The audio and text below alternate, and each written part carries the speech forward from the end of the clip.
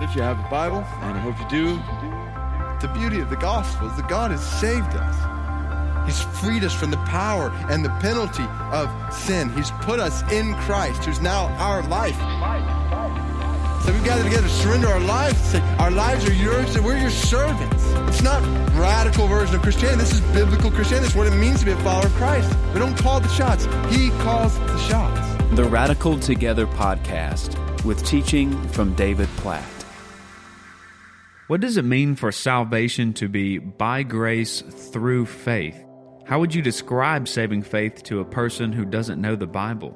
There's much confusion both in the world and in the church about what it means to believe in Christ for salvation. That's why followers of Christ must be ready to define faith according to Scripture. Saving faith involves trusting in Christ and turning from sin.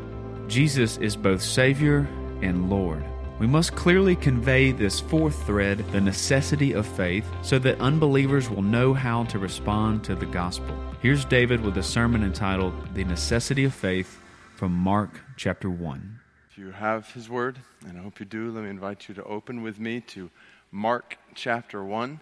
So it's the second gospel account in the New Testament. Mark chapter 1. We're talking about threads or specific components of the gospel, and how as followers of Christ we can weave these threads, these gospel truths into the fabric of our everyday conversations. In the process, we're reminding ourselves of the gospel, the good news of what God has done for us in Christ. And for those of you who are here tonight and maybe you're not a follower of Christ, we don't want to beat around the bush on this one. Like, we want you to know the gospel. We want you to know the good news of what God has done for us in Christ. And so our hope is that even as we talk about sharing the gospel, that you might hear this good news, and tonight that you might believe it, that you might receive God's grace toward you in Christ. Just to sum up where we've been, we have talked about how God is the holy, just, and gracious creator of all things, and all of us have rebelled against God. The Bible says we've turned aside from God to ourselves. God deserves to be at the center of our lives. He's designed our lives that we might experience deepest joy and satisfaction with Him at the center of our lives, and then others next, and then ourselves last. We have inverted that order. We've put ourselves at the center of our lives, what we want, what we think is best for our lives. Others we put next, oftentimes as a way of serving ourselves, and then God, if anywhere, we have put last. And so we've turned aside from God to ourselves, and as a result of our rebellion against God, we are separated from God. Infinitely separated from God. One sin against an infinitely holy God is worthy of infinite offense. It causes infinite separation from God. You say, well, I thought God is loving. And He is loving, but He's also just. And by His nature as just, He must condemn sin and find sinners guilty. And so you've got this tension. We talked about this last week, a divine dilemma. How can a just God say to guilty sinners that they are innocent? Can't. The very moment He does that, He would no longer be just. And what that means is we, in and of ourselves, are dead without God, infinitely separated from Him, and worthy of infinite separation forever. We will all eventually physically die, and we deserve eternal spiritual death. But the good news is God is gracious, and He has sent His Son, fully God and fully man, to live the life that we could not live, to die the death that we deserve to die on a cross, and to conquer the enemy that we cannot conquer, sin and death itself. Now, that's where we've been the last few weeks. The question is, springing from those truths, well then how can this work of Christ, God's grace toward us, how can that be applied in our lives? So just because Jesus died on the cross and rose from the grave doesn't mean every single person in all the world is now restored to God.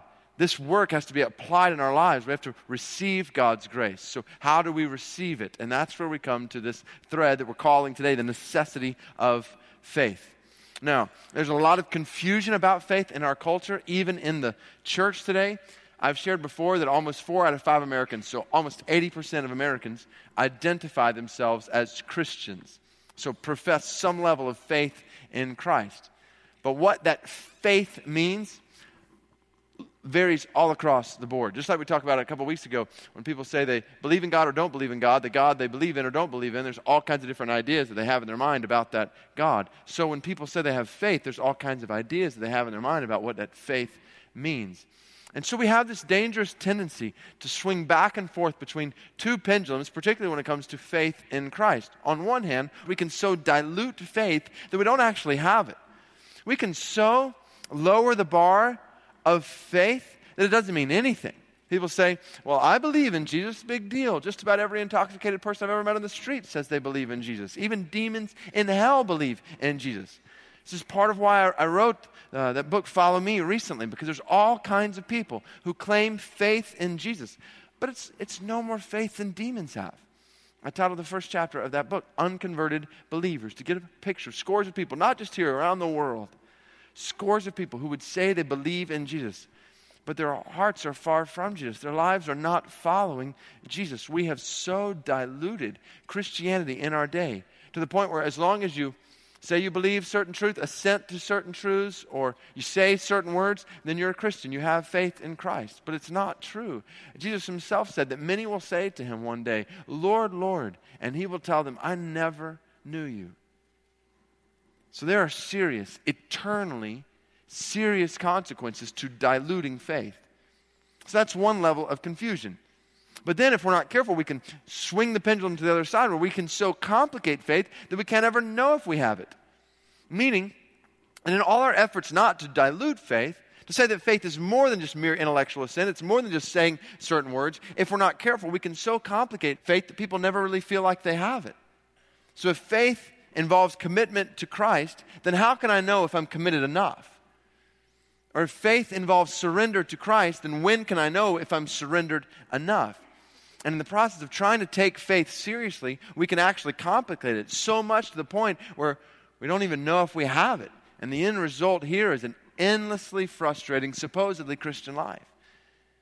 To be a bit vulnerable, this is one of the greatest concerns I have with some of what I've written, both in Radical, Follow Me, and my efforts to address the dilution of the cost of discipleship in contemporary Christianity. I fear that some people come away from that and say, okay, then what do we need to do in order to be radical enough for Jesus? Or what steps do I need to take if I'm really surrendered or really committed to Jesus? And this is where whether what I'm writing or more importantly for us as a faith family, I want to continually bring us back to the essence of what faith is according to the Bible. I don't want to dilute faith, but I also don't want to complicate faith. So let's think about the necessity of faith. Specifically, what is this kind of faith that restores men and women to God?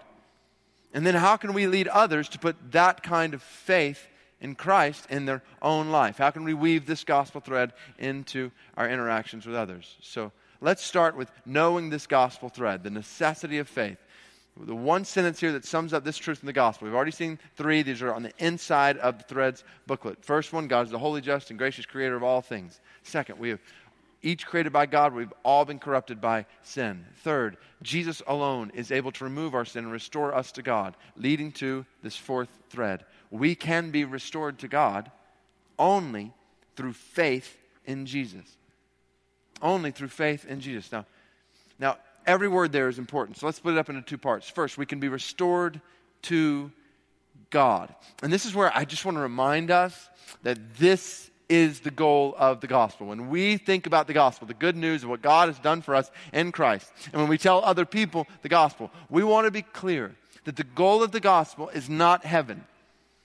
And the goal of the gospel is not happiness. And the goal of the gospel is not joy or peace or satisfaction. Not that any of those things are bad, they're good, but they're not the goal of the gospel. The goal of the gospel is God.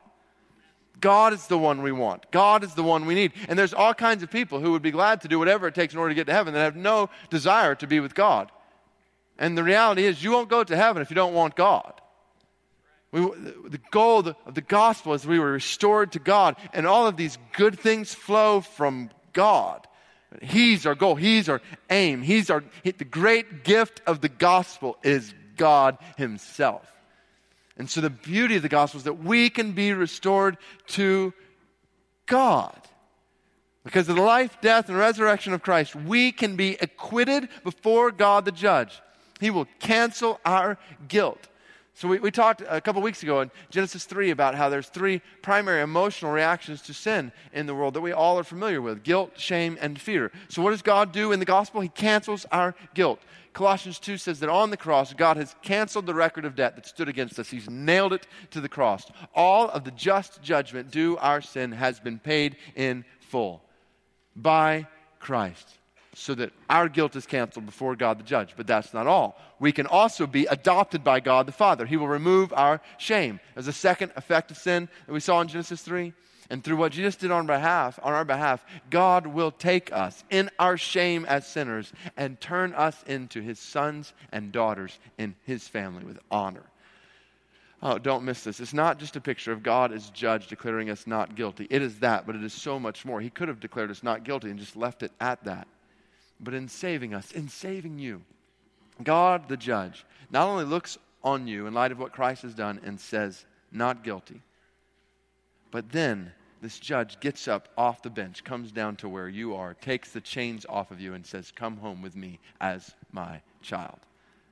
The good news of the gospel, in Christ we can be acquitted before God the judge, adopted by God the Father, and at the same time we can be assured by God the King. He will overcome our fear. That third emotional effect of sin in our lives, because Christ has conquered the enemy we could not conquer, namely death itself. In him we have nothing to fear forever. So the good news of the gospel is that think about it, we as sinners who rebelled against God, or separated from God, or dead without God, we can be restored to God. How? How is that possible? And the gospel answers that question only through faith in Jesus. Now follow with me here. This is where I want to be careful not to dilute or not to complicate faith.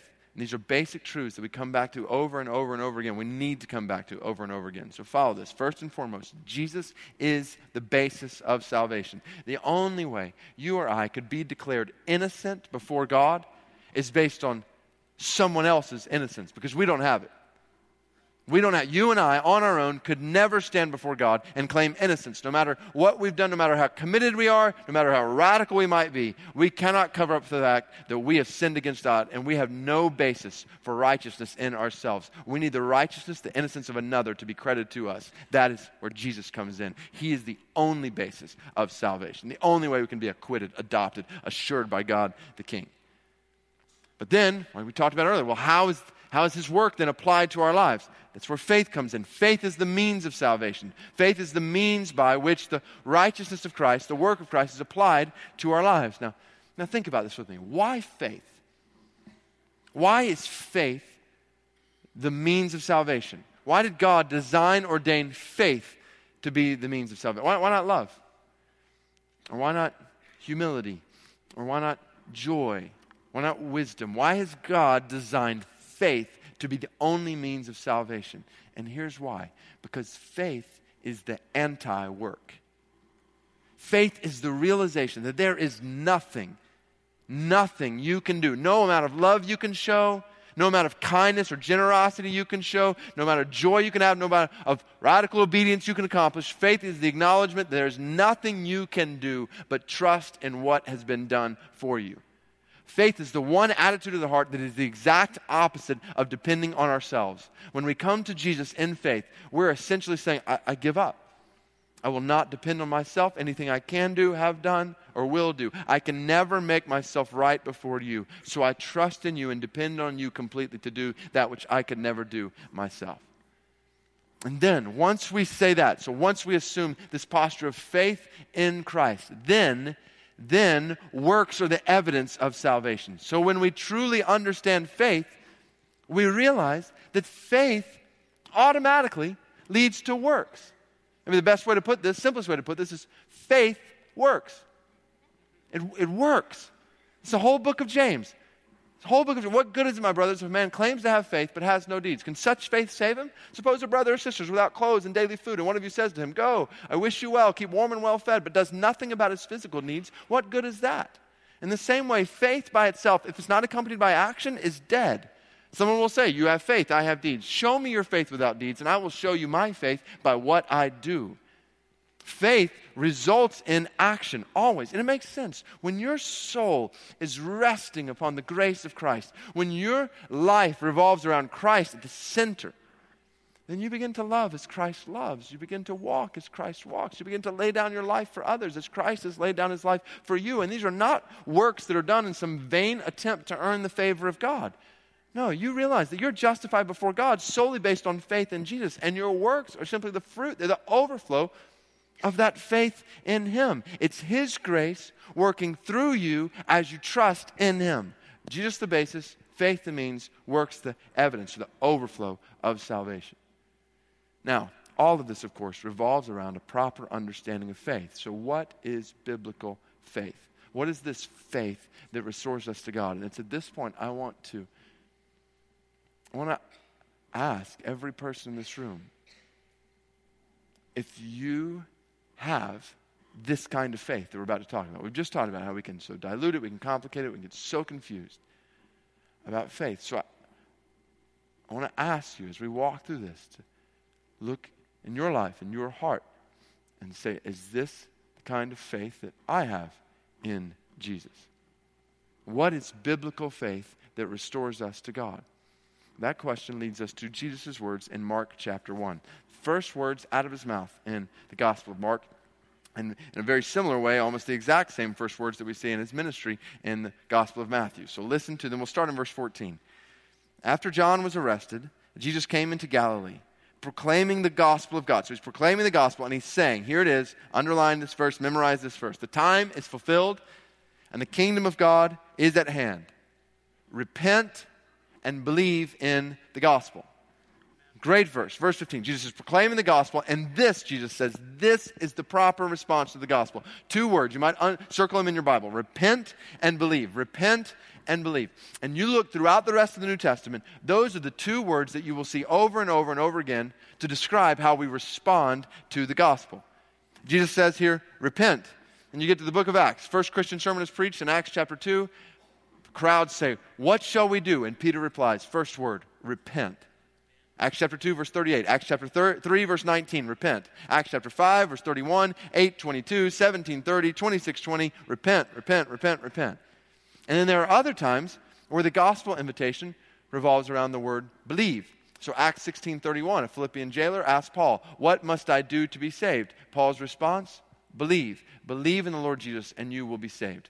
And we see believe at other points in Acts. Acts chapter 11, verse 17, Acts 14, 23. There's an emphasis on belief. So from the very beginning here and throughout the rest of the New Testament, you see 2 main words describing faith in Christ, repenting and believing. So this is the picture of biblical faith that's in this Threads booklet. When we place our faith in Christ to restore us to God, what does this involve? Well, first, we turn from our sin and ourselves. We repent. That's what it means to repent. Ezekiel chapter 18, verse 30, God told his people, repent and turn from all your transgressions. Now, practically, what does this mean? Well, think about it in light of all that we've already covered in our understanding of the sinfulness of man, our problem before God. When we repent, we confess our sinfulness. We acknowledge that we have rebelled against God, that as a result we are separated from God. And we confess that apart from his grace, we are dead, spiritually, eternally dead. And this is key. Repentance is not trying to fix ourselves before God. Repentance is saying, I can't fix myself. God, I have a sin problem that only you can solve. C.S. Lewis said, we don't come to God as bad people trying to become good people. We come as rebels to lay down our arms. In repentance, we confess our rebellion, our separation, our deadness, spiritual deadness without. We confess our sinfulness, and at the same time, we die to our selfishness. Now, follow with me here. We've already established, we talked about this a ton a couple of weeks ago, and mentioned it just a minute ago, how the essence of sin is self. Putting ourselves on the throne that only God deserves to be on. Putting ourselves, what we want, what we think is best for our lives, at the center of our lives. And so to repent means that we say, no, self no longer needs to be at the center. God, you need to be at the center. You alone, God, belong at the center of my life. And in this way, we're dying to ourselves, dying to our selfishness. Now, I'm not saying that once we repent, that we never again struggle with selfishness. the desire to put self back at the center of our lives. We do, and we're going to talk about that in just a minute. But this point of repentance involves saying, I confess my sinfulness from God, before God, and I am turning from my sin and myself, from my self-indulgence, all my attempts to please myself apart from God. I'm even turning from my self-righteousness, all my attempts to please God with all my good works. I'm turning from my sin and myself, and I am trusting. So follow this. In repentance, we turn from our sin and ourselves, and then in belief, we trust in Jesus as Savior and Lord. Romans chapter 10, verse 9. So turn with me over to Romans chapter 10.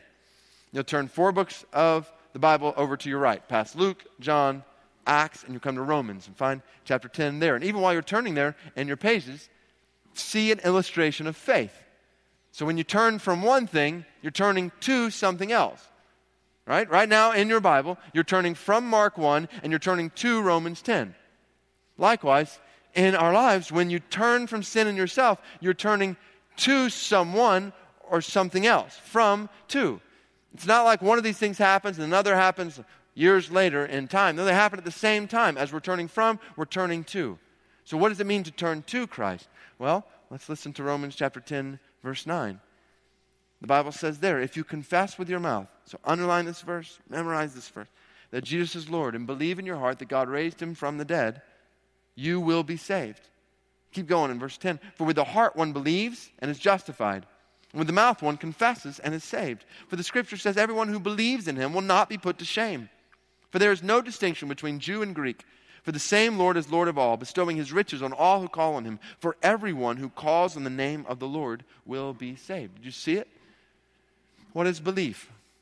Well, here's what happens biblically when we believe in Jesus. We confess with our mouth that Jesus is Lord, and we believe. We know in our hearts that God has raised him from the dead. This is belief that saves. So faith involves a turning from sin and from self and a trusting in Jesus as Savior and Lord. And his function here as Savior and Lord are both involved here. On one hand, we're believing in Jesus as the Savior who died for us. So you look at this picture on the back of the Threads booklet and you realize, okay, I'm separated from God, dead without God. I cannot make my way back to God, but Jesus has done what I could not do. He's lived the life I couldn't live, died the death I deserved to die, conquered the enemy I couldn't conquer, so that when I turn from my sin and myself and trust in him, I am restored to God because of the Savior who died on the cross for me and rose from the dead. So you believe that. And this is part of this faith here. But if we're not careful, we can stop right there and think that's all that faith is, when it's not all that faith is. And it makes sense that it's not all that faith is. If repentance is just turning from my sin, then all I need is somebody to save me from my sin. But we've already discussed, repentance is more than just turning from my sin. Repentance is turning from myself. So from myself at the center of my life to God at the center of my life, which is the second part of Romans 10:9 here. We believe in Jesus as the Savior who died for us, and we submit to Jesus as the Lord who rules over us. In biblical faith, we confess that Jesus is Lord. He's the Lord of all, Romans 10:12 says. Everyone who calls the name of the Lord will be saved, Romans 10:13. You know what's interesting? The book of Acts, right before Romans, the story of how the gospel spread throughout the church, Jesus is referred to as Savior in the book of Acts 2 different times. 2 times he's referred to as Savior. Do you know how many times he's referred to as Lord? In the book of Acts, he's referred to 92 times as Lord. This is the dominant title for Jesus in the New Testament. He is Lord. He's Lord. And so connect, this is what we were just talking about. When we repent, we die to our selfishness. This is what Paul said in Galatians 2:20. Great verse that sums up biblical faith. He says, I have been crucified with Christ, and I no longer live. I've died to myself. I've been crucified with Christ, I no longer live. But Christ lives in me, and the life which I now live in the flesh, I live by faith in the Son of God, who loved me and gave himself for me. What a great verse that sums up biblical faith. Biblical faith is turning from our sin and from ourselves, confessing our sin, dying to our selfishness, and trusting in Jesus as Savior and Lord, as the merciful Savior who died for us and the sovereign Lord who rules over us. Now, one more thing about faith, which is, I think, extremely important. When we repent and believe, when we turn and trust, this is an initial moment of faith in time that leads to inevitable growth in faith over time. So it's a moment that leads to growth. What we're talking about here in Mark 1, Romans 10, is we're talking about a point in time where we repent and believe, where we decide to turn from our sin and ourselves and trust in Jesus as Savior and Lord. And at that moment, we are restored to God. At that moment. Just like there's a moment when a baby is born.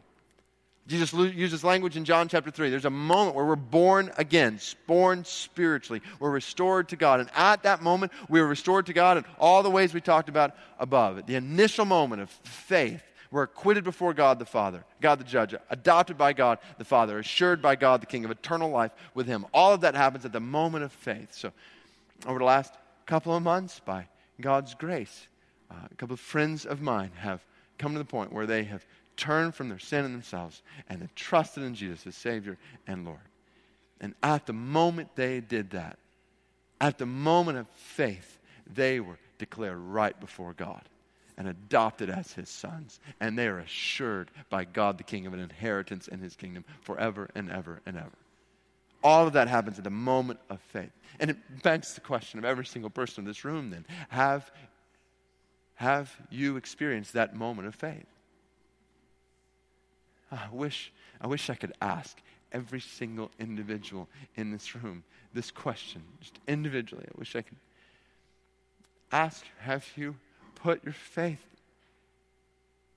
in Jesus like this? Have you turned from your sin and yourself? I'm not asking if you've been involved in church. I'm not asking if you've done this or that your whole life. I'm asking if you died to selfishness, confessed your sinfulness, the fact that you've rebelled against God or separated from God, dead without God. Have you done that? And if not, then I urge you to do that now.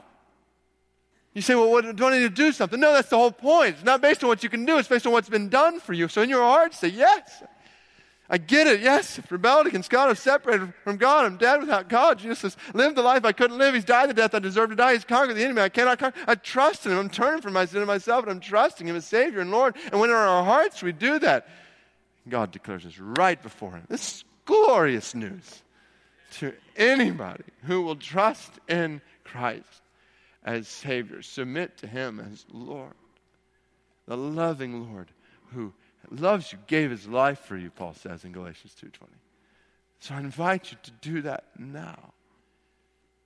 And then, whether that's happening right now in your life, or whether that happened 50 years ago in your life, that moment in time begins a process of growth over time, where we grow more and more, we learn daily about what it means to turn from sin in ourselves and trust in Jesus as Savior and Lord. This is why Jesus said to His disciples, if anyone would come after me, he must deny himself daily.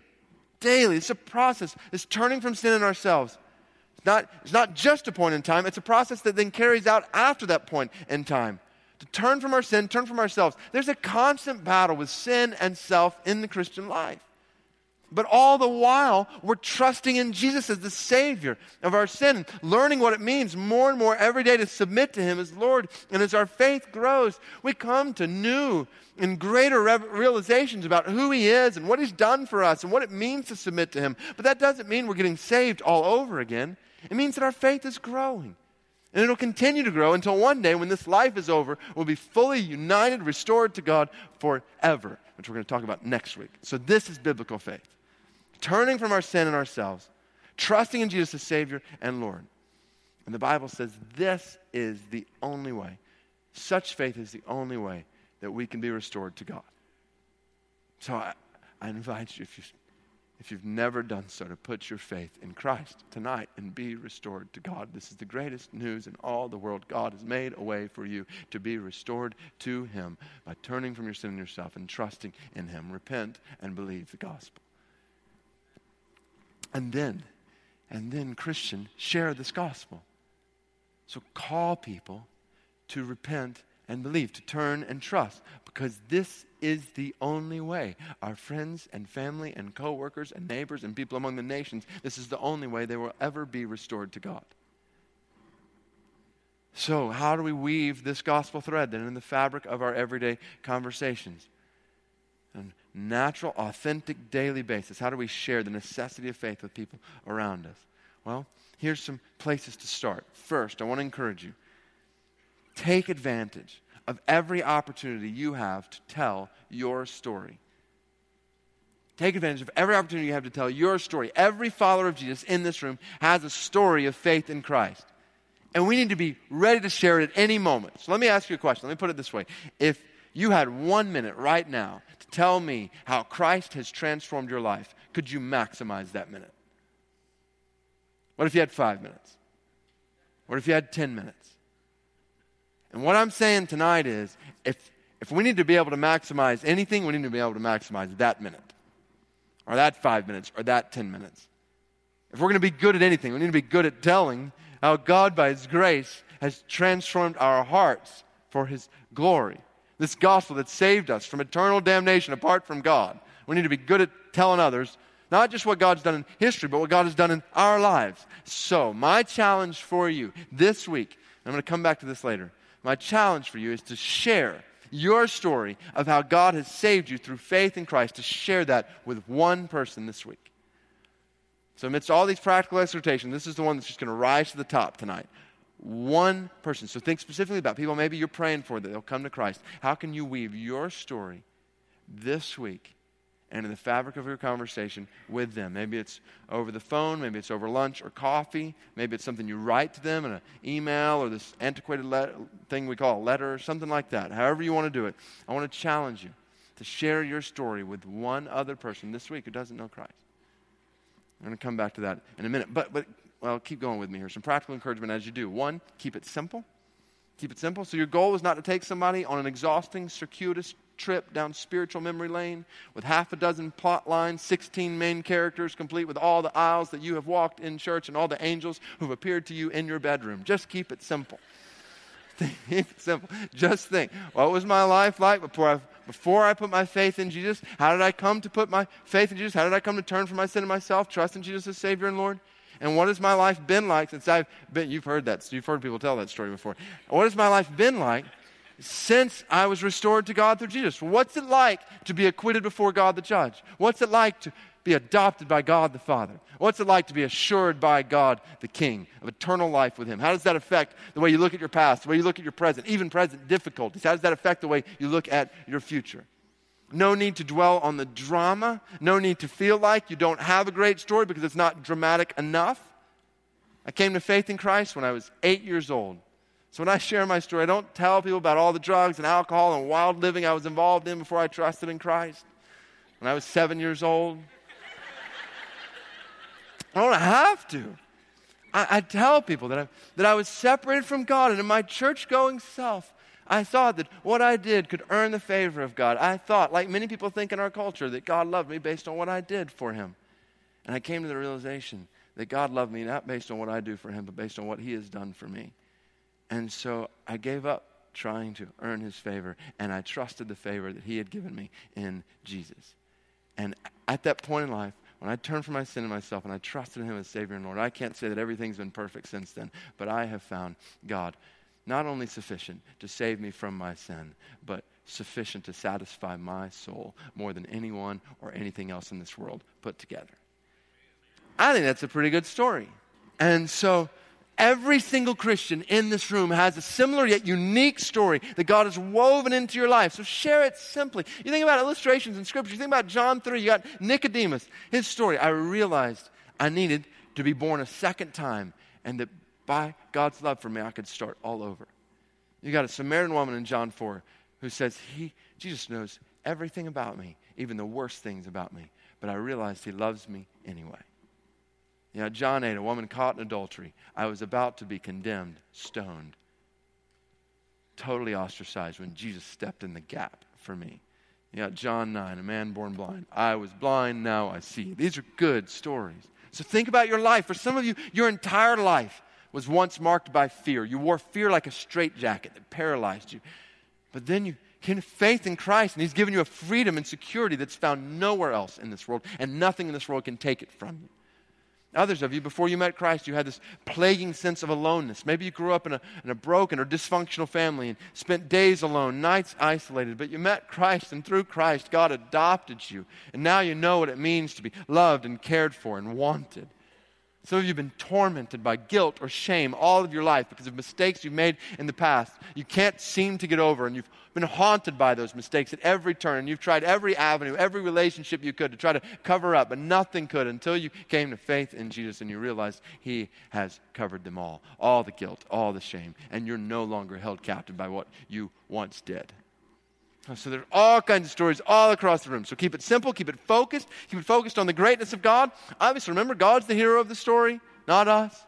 So keep it focused on what He's done, not what you've done. And this is key because some of us are timid about sharing our story because we don't want to sound like we're boasting as we talk about ourselves. But remember, this is the point of the gospel. This is not a story about what you have done. This is a story about what God has done for you. So keep your story focused on God. Keep your story focused on the threads of the gospel, meaning weave the gospel like we've talked about it, God's character, our sinfulness, sufficiency of Christ, necessity of faith. Weave these truths into the fabric of your story so that you share. I realize God's holy, just, and gracious. I realized that I rebelled against Him. I was separated from Him. I was dead without Him. I realized that Jesus lived the life I couldn't live, died the death I deserved to die, conquered the enemy I couldn't conquer, and I turned from myself and trusted in Him. So just like that, you got the gospel woven into your story. Now, along those lines, I encourage you to keep it understandable. Even with the language we use, we need to be careful to speak in terms that people that we're sharing with, namely non-Christians, understand what we're saying. So we could think of a whole list of words that would not make sense to somebody who doesn't know Christ. There's extreme examples, like I wouldn't use propitiation in your story or expiation. Don't tell somebody how you were justified by the Holy Ghost when He regenerated your heart, revealing your depravity before His divinity, restoring your connectivity with the sovereign King in Christianity. They will think you are weird. So don't do that. So there's extreme examples like that, but then there's more overlooked examples, even like repent and believe. So right, when many people hear repent, they think of a TV preacher sitting on a golden sofa, raining down condemnation on them. And then when it comes to belief, we've talked about it already. Many people think belief's not that big a deal. After all, a lot of people believe in Jesus. So that's why we've used the word even in here, return and trust. It's certainly not that repent and believe are bad words. These are great biblical words. And it's not even wrong that we use them. But if we use words like that, we need to make sure we give context, definition, meaning behind those words. So put yourself in the shoes of people who don't have knowledge about Christ and picture yourself sharing the story. What makes sense and what doesn't make sense, and how can you communicate well? Keep it understandable, be humble and prayerful. Humility is huge. There may be no quicker way to send somebody you're sharing with to the hills than to play the piety card. We don't tell our story to others in ways that we imply that we've got our act together and they're the pitiable, lost people, inferior and substandard to us in our way of life. Don't forget who you are, and don't forget why you have a story. And don't forget that your story is still a journey. So be humble and prayerful, asking God, even as you're sharing, asking God to draw this person into this grand story of the gospel. And then finally, be passionate and be yourself.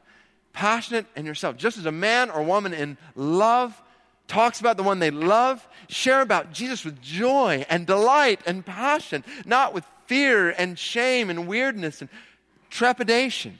Be passionate.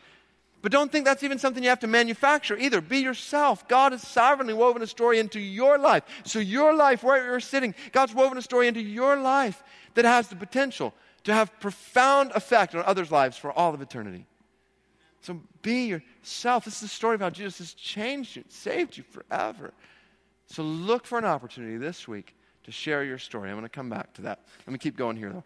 Talking about restoration. So how can we weave this thread of the fact that we can be restored to God into our everyday conversations? We've talked about guilt, shame, and fear being three primary effects of sin in the world, in our lives. And as a result of that, we will encounter people all around us who struggle with guilt, shame, and fear.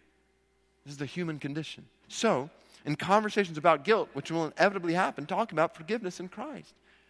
When people around you talk about guilt, when they show evidence of feeling guilty because of something they've done, then tell them how this guilt problem has been addressed by God.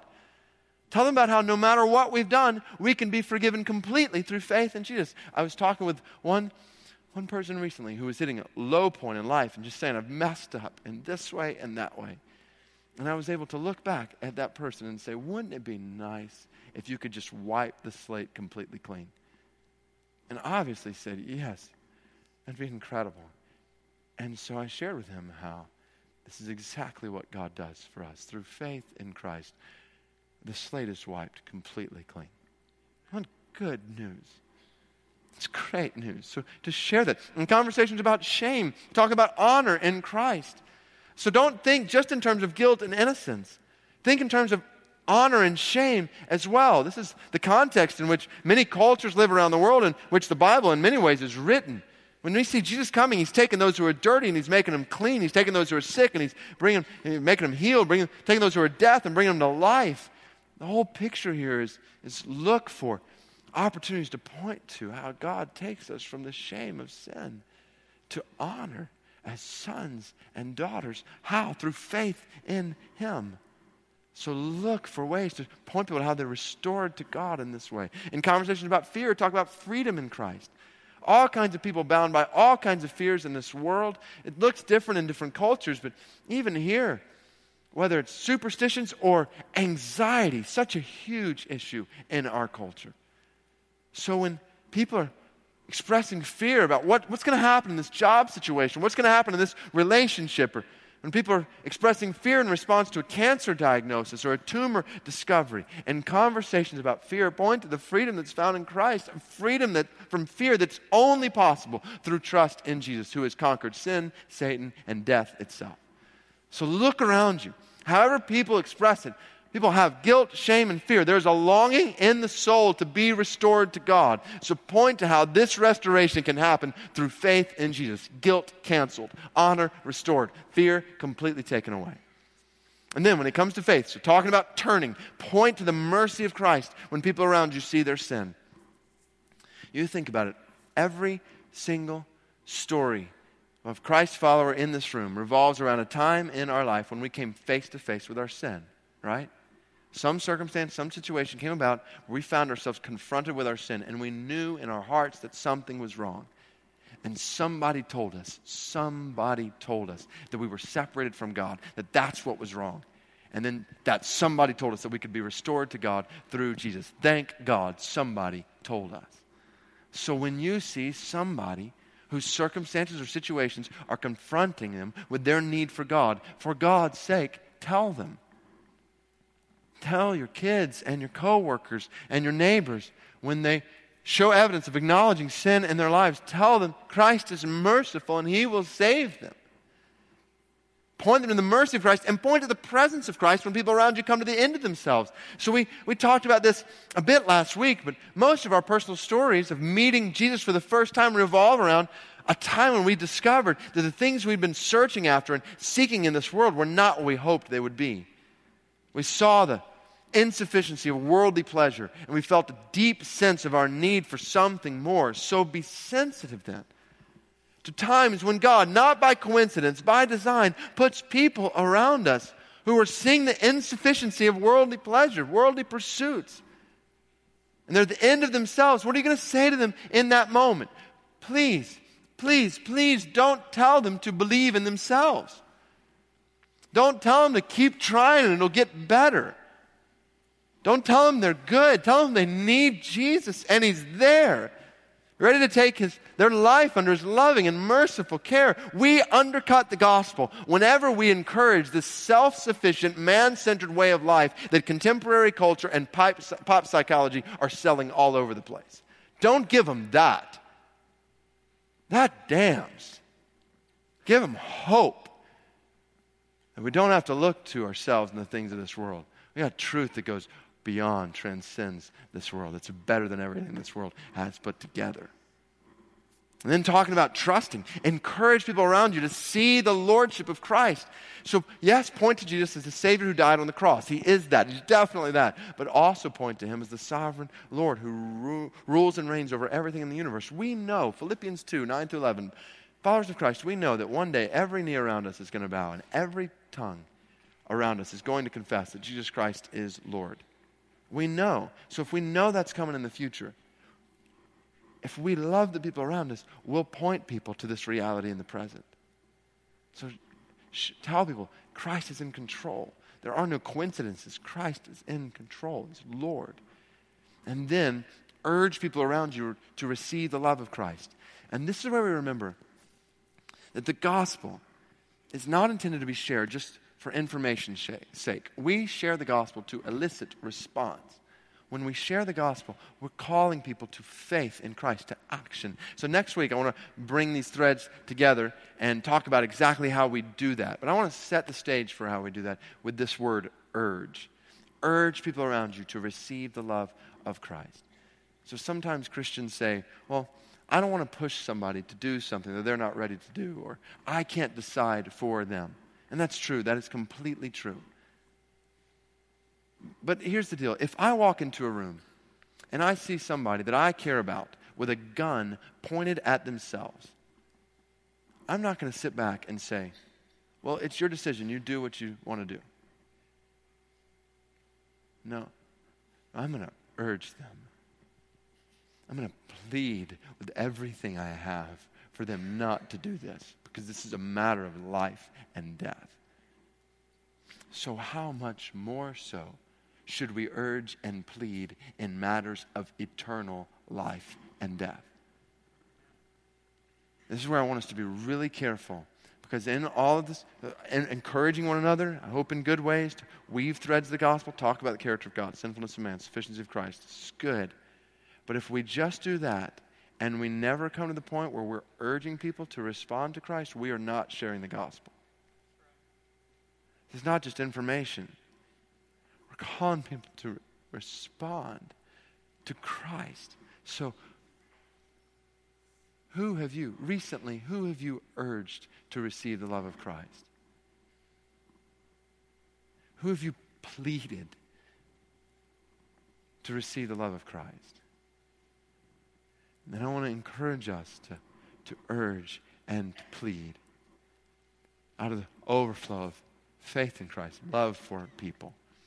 And then I put two particular exhortations when it comes to two of the most common questions that I get, and I've heard even in this series when it comes to sharing the gospel, particularly in this culture. One, how do I share the gospel with children? And two, how do I share the gospel with cultural Christians around me? So let's think about these. First, with children. How do I share the gospel with my children, other children? How do I know when they're really understanding the gospel? And there's so much that could be explored here. I just want to give a few thoughts that I hope will be helpful in talking with children about faith. So one, I encourage you to maximize interaction. Maximize interaction. When talking with children about the gospel, specifically about responding to the gospel, as you share the gospel, constantly ask questions, encourage conversation, and use open-ended questions. Not yes and no. Did you understand what I just shared? Or are you ready to trust in Jesus? Yes and no questions. They're not most effective. I remember I mentioned I grew up involved in church. I remember where I was sitting. I was probably about 10 years old. And a worship service one Sunday night. And I was over here. There was a guest preacher there. And he was preaching. At the end, he gave an invitation. And he gave all kinds of different ways for people to respond. And one of the things he said, during this time, we're going to be singing. And if you want to, I want to encourage, if you see somebody in this room that you would like to encourage, then I want to challenge you to go to them and just encourage them, just build them up.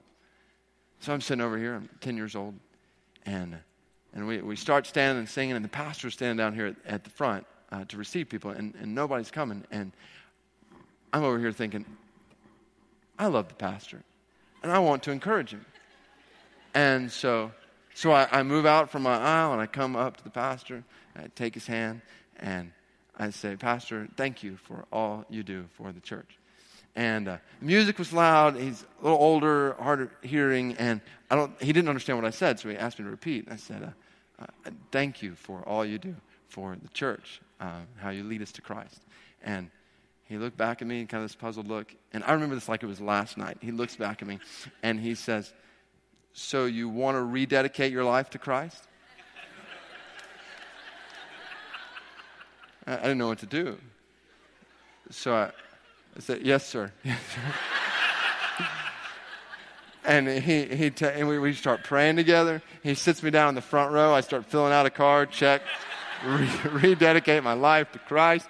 We finish the song. He brings me up in front of the church. It's like young David here has rededicated his life to Christ. My parents come and stand with me. My mom's got tears in her eyes. I'm like, ah. How'd this happen? So use open-ended questions. So yes and no goes down roads. Any kid's going to say yes or no to who knows what. So, all right, open-ended questions, right? Open-ended question. Who is God? What does it mean for us to be sinners? What has God done for us? How can we have a relationship with God? Ask open-ended questions. Discussion about the gospel and about faith. Along the way, utilize illustration. So pictures like the one that are on the back of this booklet, or stories, or concrete examples. Think about concrete examples of what these theological terms mean. It's been a joy walking through these memory verses. And I remember Proverbs 17:15. Sitting around with a 6 and 5 year old, and they're saying, "What does abomination mean?" And it's like, okay, abomination. And trying to think of a story to illustrate. I remember where I was sitting in 6th grade with a man I still keep in touch with, who we were talking about what it means to follow Jesus as Lord. And my dream as a 6th grader was to be a professional baseball player one day. And I had shared that with this guy, and he's sitting with me, and he says, "Now, David, to follow Jesus as Lord means that if Jesus says that you need to do something besides be a professional baseball player, you need to be willing to put down your bat and your glove and do what he says." And I remember that. That was a clear picture in my 6th grade mind of He's Lord. And my faith went to a deeper level as a result of this concrete example, illustration of what it means for Jesus to be Lord. So I laid down the dream right there. It's a good thing I did. But the whole picture is utilize illustration, maximize interaction, and use repetition. Now, this is probably most important, particularly for children in our own homes or that we're regularly involved in ministry with, and life with. So parents and others who are working with children, I encourage you to constantly emphasize the threads of the gospel. Parents in your home with your kids, others in sharing life and ministry with children all day long, every day, every chance, talk about the character of God, the sinfulness of man, the sufficiency of Christ, the necessity of faith, and the urgency of eternity. Now, sometimes people think, well, I want my children's faith to be their own, so I'm not going to pressure them. And as we talked about, there's truth to that. Our goal is not to manipulate anybody into faith, and particularly children into faith. And obviously, as a child grows older, they'll come more and more into their own. But as long as we're able, teach them the gospel. We teach our kids how to eat and drink, how to put on their clothes, how to make their bed, how to say yes, ma'am, and no, sir, how to play sports, how to play music, how to do all kinds of things. Certainly, teaching them the gospel is more important than all of those things put together.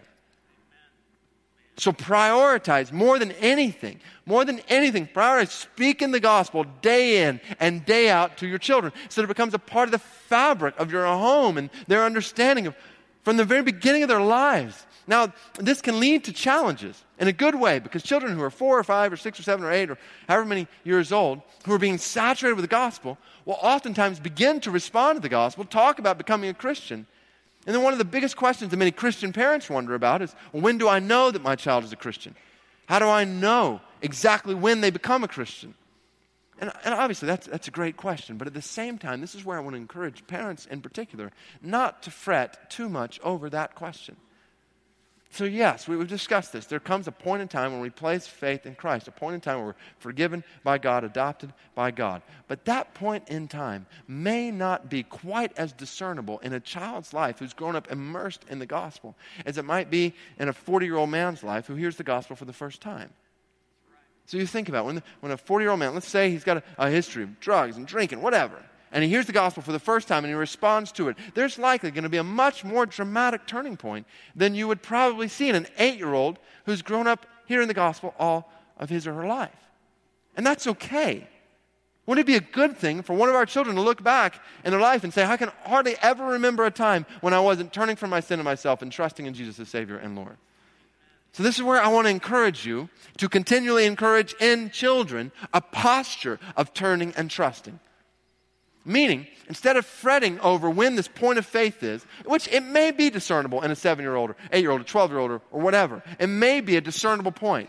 But instead of trying to make that point happen, instead encourage a posture, an attitude toward God of continually turning from sin and self and trusting in Jesus as Savior and Lord. So I can't put this any better than a friend of mine, who's pastor of the Summit Church up in North Carolina, J.D. Greer, and we work together as churches on mission in all kinds of different ways. And J.D. recently wrote a book that came out called Stop Asking Jesus Into Your Heart. And it's a book about assurance of salvation. It is an excellent book that I would recommend to anyone who struggles with assurance of salvation. How do I know if I'm a Christian? How do I know if I've put my faith in Christ? He explores biblical foundations for assurance. He talks in the beginning about how he has set the Guinness Book of World Records for how many times you can ask Jesus into your heart. Just constantly thinking, that's what I need to do in order to know that I'm saved. And so in the middle of this book, there's just a small section where he talks about leading his kids to Jesus. And when I read this, I thought, I want to share this with all of our parents, because it just says it better than I could. So listen to this. He writes, as father of 4 young children, I have often reflected on the best way to lead them to faith. I want their decision to follow Jesus to be significant, but I also don't want them to go through what I went through. I know that when you present kids with a don't you want to be a good girl and make daddy happy and accept Jesus and not go to a fiery hell, of course they say yes. Praying a prayer in such a situation may have little to do with actual faith in Christ and have more to do with making daddy happy. For that reason, many parents don't want to push their child to make a decision for Christ. What if we coerce them into praying a prayer that they don't understand? And that keeps them from really dealing with the issues later when they really understand it.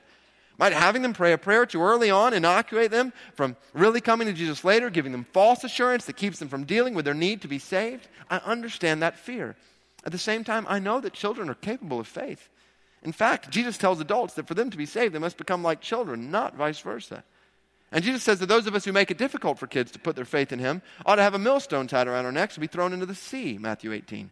So I don't want to ever discourage my kids from faith. The dilemma is resolved, however, by seeing salvation as a posture toward Christ and not as a ceremony.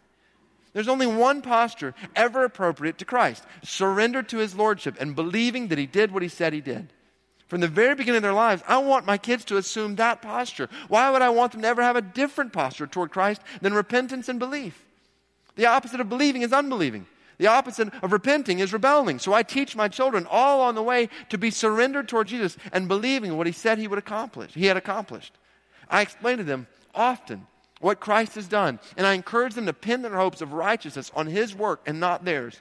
Whenever they think about their hopes for heaven, I want their minds to go to what Jesus did on Calvary. And for the first time from the first time I began to speak to my kids about Jesus, I presented him as Lord. It was literally the first thing I whispered in their ears when they were born. Over the years, I've told them that if they would trust in Christ's finished work as their own and follow him as Lord, they would be saved. But what if they don't really grasp all that salvation entails? What if they don't really know exactly why they are leaning upon him, why they need his grace? Certainly, as my kids grow older, they'll have moments of insight in which they better understand his grace and defining moments in which they own their posture toward him. But it is a posture I can encourage them toward from the beginning. Again, only one posture is ever appropriate toward Christ: repenting and believing. Do you ever want to hold your kids back from that or teach them any other way to relate to Christ? To be honest, I'd even be okay if they ended up not knowing the precise moment they received Christ. What a great evidence of the grace of God to be able to say, for as long as I can remember, I've recognized the lordship of Jesus and believed that he did what he said he did. He finishes, he says, children that grow up in unbelieving homes will likely have a memorable conversion to Christ where they pass from darkness to light. But I want my kids to grow up in the light. Personally, frankly, I'd prefer they not have an exciting testimony that involves years of rebellion, foolishness, and unbelief. I want each of my kids to have a nice, boring testimony, to be kids who spend their whole lives enraptured by what God did for them in Jesus. The bottom line, it's never too young to begin trusting in and surrendering to Jesus. That's it. That's it. It is never too young to begin telling children to turn from sin and self and trust in Jesus as Savior and Lord. So encourage them to take that posture toward Christ.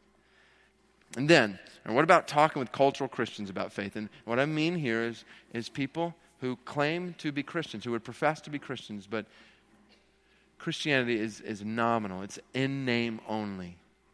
And that's very common around here. Now, obviously, no one but Jesus knows the heart of a man or a woman. But at the same time, Jesus tells us that we will know a tree by its fruit. And if there's no fruit of faith in Christ, or if there's fruit of lack of faith in Christ, then there's reason to wonder if there's really faith in Christ there in the first place. So I've had numerous people ask me during this series, well, how do I share the gospel with this friend or coworker, family member, who says they're a Christian, but there doesn't seem to be fruit? So here's some practical encouragements along these lines. One, ask thought-provoking questions. So when you have opportunities to weave these threads of the gospel, ask questions that go below the surface. What is a Christian? Are you a Christian? Martin Lloyd-Jones, a great English preacher, used to ask, are you a Christian today? And many people would answer around him, well, I'm trying. And at that point, he would begin to share that they missed the whole point of Christianity altogether. Or ask, how do you know you're a Christian? If somebody responds with, because of what they've done or what they're doing, then share with them how we can never be restored to God based on what we've done or what we're doing. Because becoming a Christian involves faith alone, trust alone in what Christ has done. So ask thought-provoking questions. At the same time, avoid or at least clearly define overfamiliar terms. So one example that we've talked about would be belief. You ask somebody today if they believe in Jesus, all kinds of people who are not followers of Christ will say yes. So either use a different term or then follow that question with, what does that mean to believe in Jesus? That's why instead of asking, are you a Christian or do you believe in Jesus, I'll often ask, are you a follower of Jesus? So it's helpful. And we're getting below the surface to either avoid or at least clearly define overfamiliar terms. But then even still, you might feel like you're not getting anywhere. This is where I would encourage you. Maybe invite that person to study the Bible with you. If somebody identifies himself as a Christian, then to invite them to study the Bible with you doesn't seem very obtrusive at all. And maybe you go through some sort of Bible study that hits on the essence of what it means to follow Christ. I was talking with one person who had done this with some girls, and girls who would have said they were Christians said, oh, let's do a Bible study together. And in the process, a couple weeks in, one of the girls says, I'm not a Christian. This is what the Bible says. The Word will do the work. So let the Word do the work. So, and now this takes time. This takes sacrificing your agenda to say, I want to spend the time. It's not just going to happen here or there and a little bit conversation there, but to intentionally walk through the Word and let the Word do the work. Along those lines, expose them to good gospel-saturated community and resources. Maybe expose them to a small group of believers, church, a faith family where the love of Christ is clear in action and where faith in Christ is more than nominal adherence, where there's joyful abandonment to Christ and His cause. That will speak volumes. Or give them resources to address this. So all kinds of resources we can point people to. And even, I'm not trying to recommend my own book, but that the whole part of the reason why I wrote Follow Me is I pray that God would be used to jar people out of nominal Christianity to see the essence of what following Christ really means. And I think about Heather's mom, who we prayed for years, and Heather was sharing the gospel with for years, over and over. She would have said she was a Christian at every point, yet she was callous toward the gospel.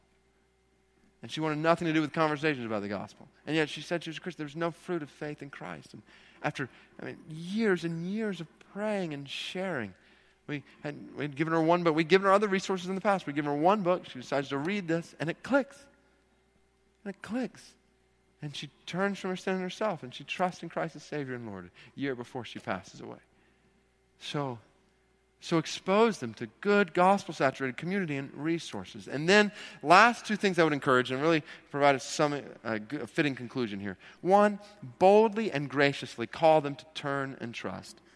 So we've already talked about how faith is a posture toward God of turning and trusting. And the reality is this is a posture we call each other to in the church. Right? We're constantly telling each other, turn from sin yourself, trust in Jesus as Savior and Lord. That's what we say to people who are followers of Christ. So say the same thing. Same thing to those who would be professing followers of Christ. When they see evidence of sin in their life, or when there are brothers who look in my life and they see sin, they call me out and say, hey, turn from this day. This is not healthy. So do that. In love, do that. Boldly, yes, but graciously out of love. And how that person responds will expose the condition of their heart. And hopefully expose the condition of their heart to them. Maybe they'll see, yes, it's wrong. And they'll show that there is faith in Christ that needs to grow in exponential ways. And you're part of helping that faith grow at that point. Or maybe they don't respond in repentance and faith. And hopefully that will reveal that there's a callous heart toward God. I think about one person that I'm praying for. And would say, profess to be a Christian, but there's no fruit of faith in Christ. And there's deliberate, willful going into a variety of things. Sin. And I'm not saying, and I as I shared with him, I remember saying, it's not that I'm perfect, I got things figured out. I struggle with sin daily. This battle to turn from sin and self is dead. So I want to be gracious in this, but boldly I just call to me, turn from this. Turn and receive the love of Christ. Whether it's for the first time or the first time in a long time, just come back or come to him. And this person did not respond, has not responded in repentance and faith, has responded in deeper sin. And so I want to keep doing this, boldly and graciously calling them to turn and trust, and keep praying as encourage this posture of faith and repentance. And then along the way, that's what I would encourage you. Let's intentionally and humbly weave these gospel threads. So this is the beauty of what we're talking about. This series, this is what I'm praying for our faith family, that we'd be a people who are constantly speaking this gospel to each other and to everybody around us in this community and in the world, trusting that this gospel will do the work. God will expose the condition of people's hearts, and God will use this gospel to open the eyes of people's souls to the good news of what God has done for us in Christ. Jesus is the basis for salvation, faith is the means of salvation, and works are the evidence of salvation. Followers of Christ must be ready to define faith according to Scripture. We hope you've enjoyed the Thread series. We've got one more week next week. You can listen to all the previous episodes of the podcast on iTunes or at radical.net. You can also find us on Twitter at @FollowRadical or on Facebook by searching Radical. Speaking about hell and God's judgment is likely to turn away many unbelievers. So, why are these truths so crucial? We'll find out next week in a sermon entitled The Urgency of Eternity. I'm your host, Thomas Bowen. We'll see you next week.